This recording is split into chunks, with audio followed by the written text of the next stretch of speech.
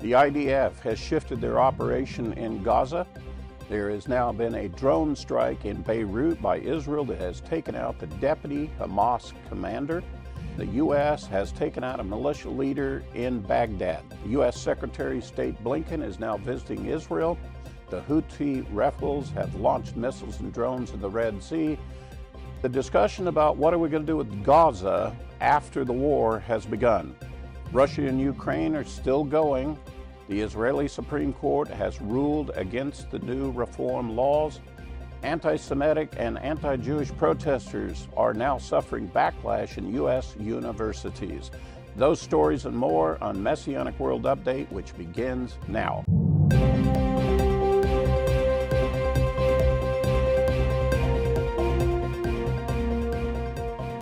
Shalom, everyone. I'm Monty Judah with Lion and Lamb Ministries. Welcome to another edition of Messianic World Update. Today's date is Friday, January 5th of the year 2024. This is our first broadcast of Messianic World Update in the new year. So in the last week, getting us into the new year, the IDF has begun to shift their operations in Gaza. We had shared that before. They were announcing that, and we now understand what some of those changes are going to be.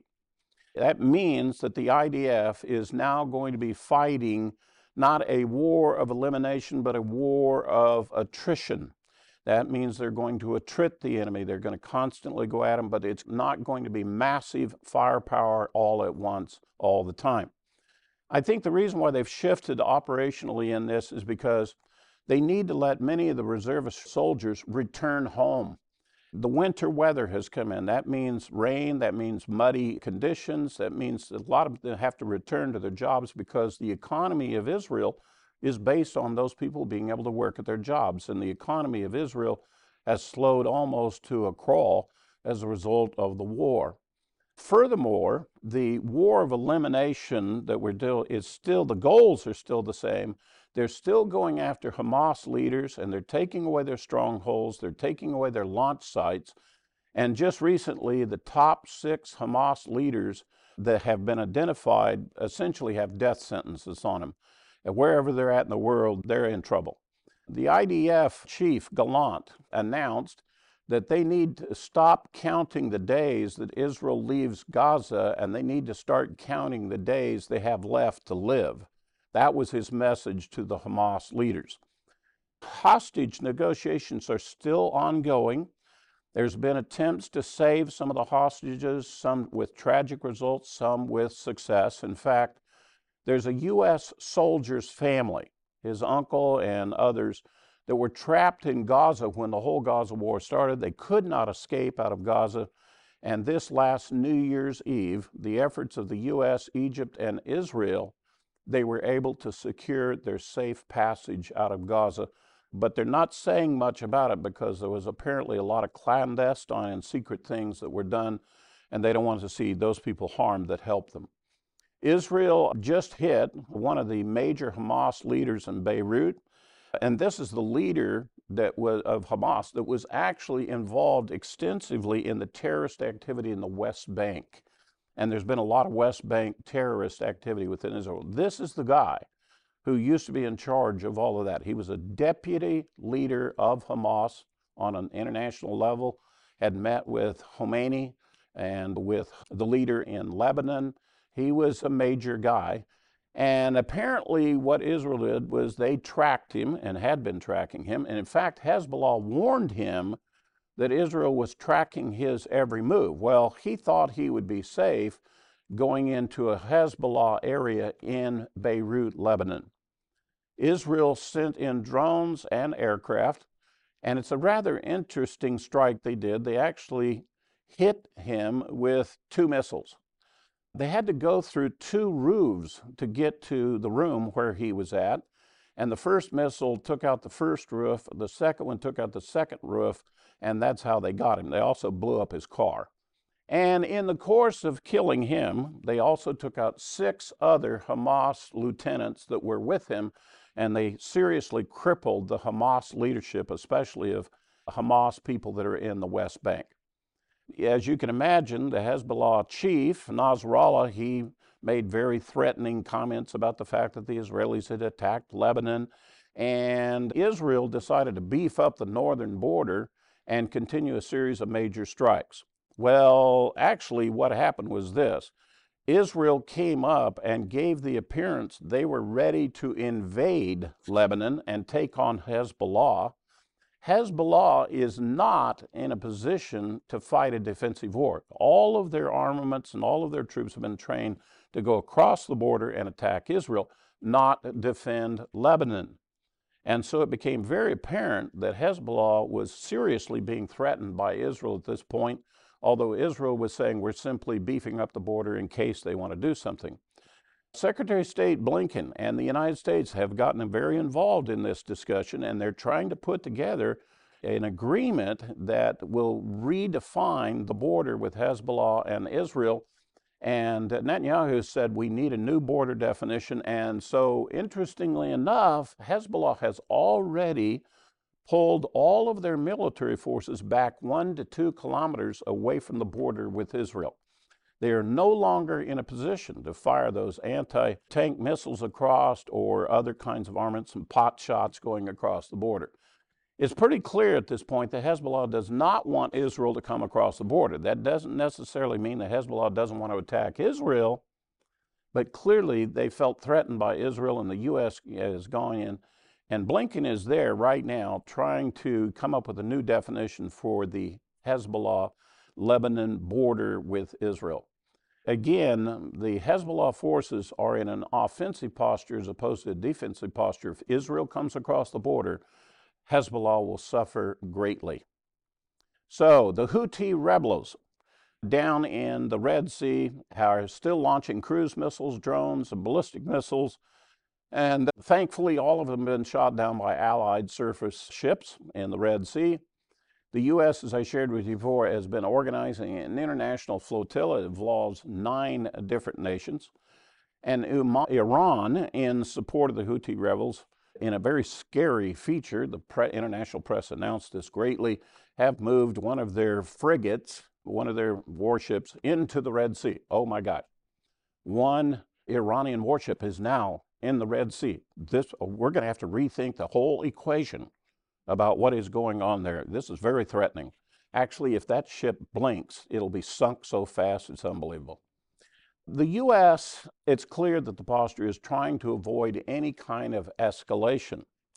And this is part of the reason why they won't retaliate against the Houthis. They're being very careful about attacking the elements that are attacking U.S. forces. In fact, they did not attack the forces that were in Iraq that had been shooting weapons at the U.S. forces. They actually took out a leader, like Israel's strategy, take the leadership out, and they took out that guy in Baghdad who was the guy that was overseeing all of the attacks on U.S. forces in Iraq and Syria. The discussion has now begun, and we knew it would be coming, called the After Gaza discussions. After Gaza discussions are, what are we going to do with Gaza, and how in the world are we going to manage the situation with the Palestinians after we take Hamas out? Well, the far right-wing members of Netanyahu's coalition, Smotrich and Ben-Gvir, they first weighed in on this, and they said, well, let's just immigrate these Palestinians to other nations. Let's send them off to the other Arab nations. And as you can imagine, because of the fact they're far right-wing members speaking about something to do on international relationships, and the rest of the Middle East absolutely wants nothing to do with the Palestinians coming into any of their nations, that was flatly condemned. Even the U.S. came in and condemned these right-wing coalition members of the government making any kind of suggestion that the Palestinians would be displaced from Gaza. Of course, the whole lie that's being offered is that Israel is an occupying force, that Palestine used to originally be there and Israel came in, took it over from, that's an absolute lie. So the idea of moving Palestinians out of Gaza is just a non-starter. IDF lead Gallant came out this week and he said, well, let me weigh in on this. He said, I think the local Palestinians that are still in Gaza, they should organize themselves and reestablish their communities. And as far as for protection and security, we should bring an international force in and let them monitor what's going on and to provide security and safety for them and for Israel. It's kind of the same solution we're supposed to have in Lebanon, where we have a UN force that's supposed to come in and be a buffer and maintain control. But the UN force, of course, up in Lebanon has never been able to complete that mission whatsoever. Hezbollah's done whatever they want. But at least it's consistent. The idea is consistent with what the international community has done in the past. And so that idea is on the table. Again, let me repeat it. We'll take the Gaza Palestinians that still remain, let them reestablish their communities, let them organize themselves, and let international forces or the UN step in and provide security and safety for them and for Israel. And that's an after Gaza war discussion that's going on at the moment. The U.S. would love to take advantage of this and claim, no, let's go back to the two-state solution. Let's have a Palestinian state and let's have a state of Israel. That whole argument is dead on arrival. There is no Palestinian entity that can stand up and represent themselves as a nation. And Mahmoud Abbas is old and has already corrupted himself so much that even the Palestinians don't want to listen to him. So that's what's going on there in the Middle East. May I remind you that Russia is still in a war with Ukraine, and Russia lately has been sending more missiles in, even into Kyiv. They're in Ukraine, attacking more. Where are they getting all the weapons and so forth from? They're buying them from North Korea and from Iran, and buying suicide drones from Iran as well.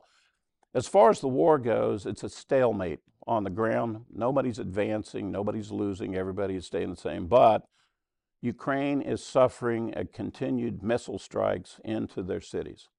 The U.S. aid for Ukraine, as you know, is hung up in Congress, as well as the U.S. aid for Israel, because the Republicans have finally grown a spine, apparently, and said, before we authorize aid to those areas, we want the U.S. to do something about the southern border. Whether or not the Republicans will be tough enough to hang in there and stick to their guns, there is a possibility that this whole thing politically within the Congress will expand to even shutting down the U.S. government. It's a high-stakes game of playing chicken with each other. And Ukraine, Israel, and the citizens of the United States are the ones that are going to suffer if we can't get the White House to agree to do something about the southern border and all of the immigrants flooding across. Well, back in Israel, the Israeli Supreme Court has ruled against the new basic law by the Knesset. If you remember, before the war started, there was a huge controversy, lots of protests in the city, and the government, the right-wing government of Netanyahu's coalition, tried to make some adjustments to the Supreme Court, how judges are selected, basic law structure, and they wanted to override what the Supreme Court has been doing for the last 20 years, which is called the reasonableness law. If a law was passed by the government and the Supreme Court ruled, well, we just don't think that's reasonable, we're just going to nullify it. And they wanted to change the law, the government wanted to change the law, so that they have to have a basis of, they have to have a reason to shut down the law. They have to say the law is in violation of something else. Rather than let the judges, they just get to rule Israel unilaterally, and they're not subject to any accountability by any other parts of the government. The laws that they passed and tried to put there, well, the Supreme Court ruled on them and threw them all out. So we're right back to square one with regard to what was going on in the consternation with the Netanyahu government before the war started. Here in the U.S., in recent couple of weeks, we've seen the anti-Semitic and anti-Jewish actions taking place on various universities, primarily University of Pennsylvania, Harvard, MIT, and those presidents came in before Congress. You heard their testimony. It didn't go well for them because they would not speak against those actions, and as a result, University of Penn president did resign. The president of Harvard has just recently resigned. And it's brought a lot of attention to these people were preaching that you shouldn't be a racist, you shouldn't be a misogynist, you should be kind to other people, respectful of other people. Well, it turns out that all this advocation for a woke ideology, it turns out they're the real racist. And now it's become apparent by going over the line and being anti-Jewish and anti-Israel, that they're just a bunch of racists. And so all this rhetoric we've been hearing about against white men and against conservatives, against Israel as the nation of the Jewish people, it's all coming into check now. Congressmen and leaders are now speaking out against it, and all of the woke ideology is back on its heels. Hopefully, it'll get knocked completely down, and we won't have to deal with it anymore. Finally, let me share something interesting with you. I found this fascinating. President Biden, when he came back off his vacation, had lunch with some top scholars and historians this week. They were having a lunch with him to discuss, quote, his legacy, having to do with equity and democracy under assault. That was the phrase. You know, he's been saying that. But apparently, he's never really made a succinct speech yet in his presidency that really outline that and lays it out for the American people. So they came to him and they said, you need to start making speeches and let us record them for the historical record to represent what your ideology is and what your philosophy is and what those things mean to you. They said, you got to start making these speeches because you don't have any speeches for us to record as a historian. You know, most presidents make all kinds of speeches and they record. Well, Biden in 3 years hasn't made any speeches worth recording for his legacy. I think I kind of know why he hasn't done it, and I think I know why he's not going to be making those speeches. It's because he can't read a teleprompter accurately and he can't talk coherently on his own. So I think they're facing a major problem as to what the legacy of Joe Biden is going to be for the historical record of American presidents, because he doesn't know how to make a speech. And the ones he do, he fluffs and blows them up. And so there you have it. That's our president, that's our country, and this is the state of affairs in the world this week. Shabbat shalom to all of you, and I'll see you next week while we watch the Middle East blow up.